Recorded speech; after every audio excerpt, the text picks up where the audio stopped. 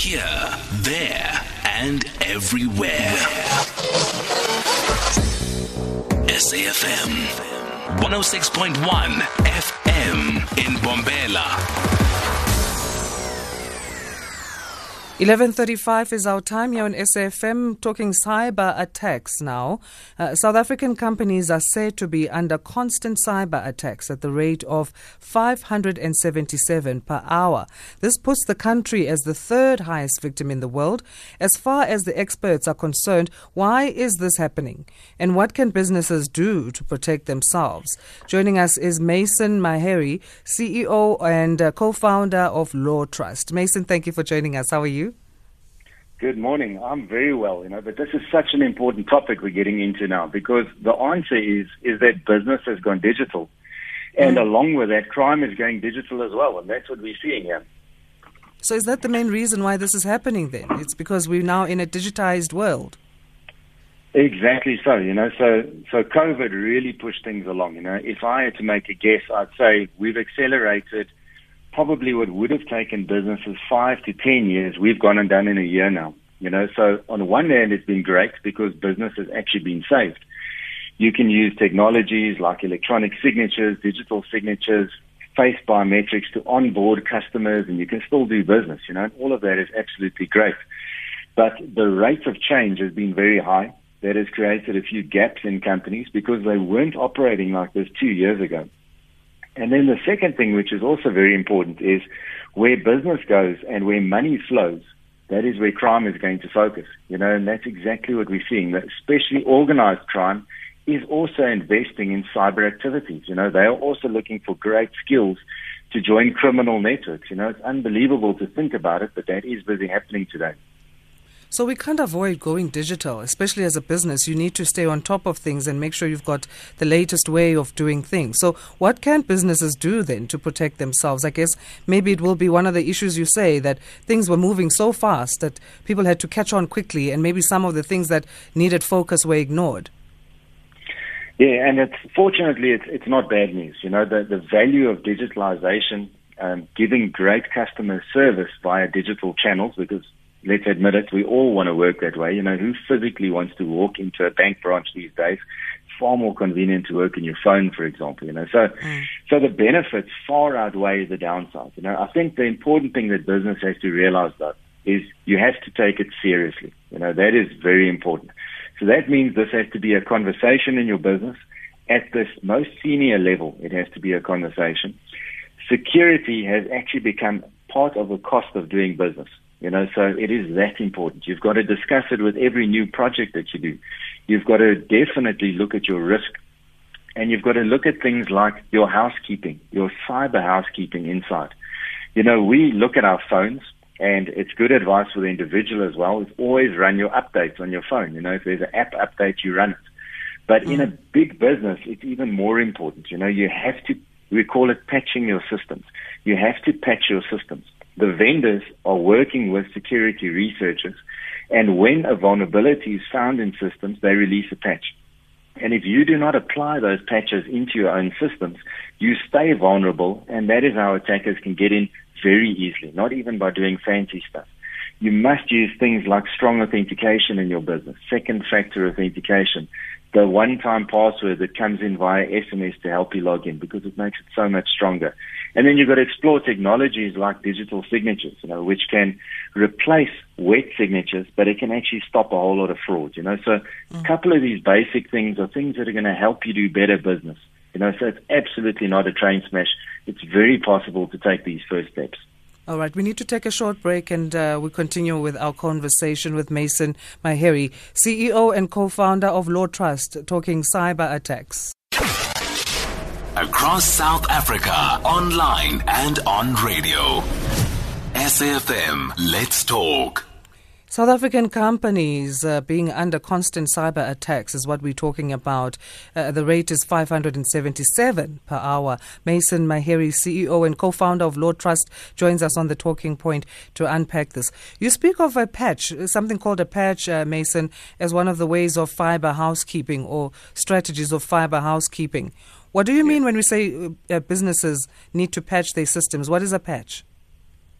So That's one of the problems in our industry, I guess, is that we make up a whole lot of new words the whole time in the IT industry, and it makes it difficult to keep up because everybody's trying to sound cool, but actually it doesn't really help. So all we're talking about is you've got to update your software. Okay. So if you think of your phone, you'll see quite often you get updates from the vendors of the phones, be it Google updates or iPhone updates that you're running the whole time.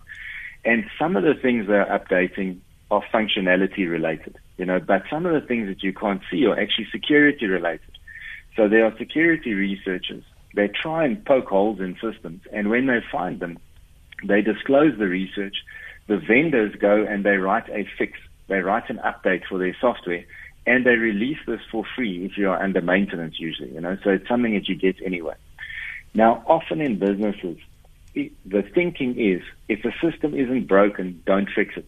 Because everybody's busy, you can't afford to mess with these systems. But unfortunately, that thinking doesn't work anymore. So when these patches or these updates are released, it is so important that just as you should do it on your phone or on your personal laptop, you've actually got to do it on your IT servers and things as well. And yes, it is work because then you're going to have to test your applications again. You're going to have to make sure that everything is working. But at least then you remove the common vulnerabilities, which are the first step if somebody is trying to attack you. They're going to look at, is there a vulnerability that has not been fixed yet that I can easily use to get in? We don't necessarily have to worry about the most complicated attacks, but these are the easy ones that can easily allow someone in. So it's part of your good housekeeping inside, So first step is you've got to understand this, and I guess it's part of awareness as well, So there must be senior level awareness. You've got to start educating everybody in business. Business must ask for these things because it's a risk to doing business. And IT must understand that these things have to go in even if there is additional work and even if there's a bit of discomfort when you actually have to test and put these things in. There are other elements to good housekeeping as well. Mm-hmm. Passwords are not enough anymore. So you have to have something more than a password. In your personal life, if you get the choice to choose two-factor authentication or strong authentication, turn it on. You always turn it on if you get that choice. In a business, it's the business's choice to turn it on in their systems, and they must turn it on these days. Passwords are just too easy to compromise. So it really helps if you're using, at best, fingerprint or face authentication, but at least a one-time password coming through to your phone or something like that. There's very convenient ways to get this rolled out. So that's also one of those basic housekeeping things, is to turn that on. And then maybe a third one is things like SSL certificates. You see it when you go to internet banking. You see the little padlock appear there. But those SSL certificates can be applied to any kind of web service that you are running, even server to server. It identifies the server to your users. It tells them they're in the right place. And then it also encrypts the information. So you're taking care of a whole lot of things by thinking like this. Getting your basics right, getting your standard operating procedures right, and getting your housekeeping up to standard. There's also malicious software. So how do we, first, what are the different, because there's types, right, of malicious software, there's forms to it. That's right. So let's talk about the different forms of malicious software and how we can look out for them. Yeah, and that's so important, and maybe the first thing to say is let's get a strategy about how we approach this, and the strategy that I like, a personal strategy, is to say, I'm going to be streetwise. In our dealings in the physical world, especially when you're haggling around money and things, it's quite difficult to cheat one of us. We pride ourselves on that as Africans. We say, we are streetwise and you're not going to get one over on us. So it's so important that you realize that when you're in the cyber world, you must also be streetwise, but it's slightly different because there you can't see who's on the other side. So one of the biggest things that goes wrong is identity is very easy to fake. Somebody can pretend to be, they just randomly pick somebody. They can pretend to be Bill Gates, and how do you know that the email is really from Bill Gates, for example, So faking identities is one of the things that you must watch out for. And that leads us to our first kind of attack, which is actually how most of the malware spreads. And that is emails coming in from somebody who you think is trustworthy, and you go and click on an attachment or something like that. That is an attack that we call phishing. And again, in the typical way of IT, made up a word. It's spelled Phishing, so not fishing like catching fish, but this is the cyber sense of casting out a line. The bad guys are doing that, and they're casting out a line and they're trying to catch a fish, which is you at the end of the day.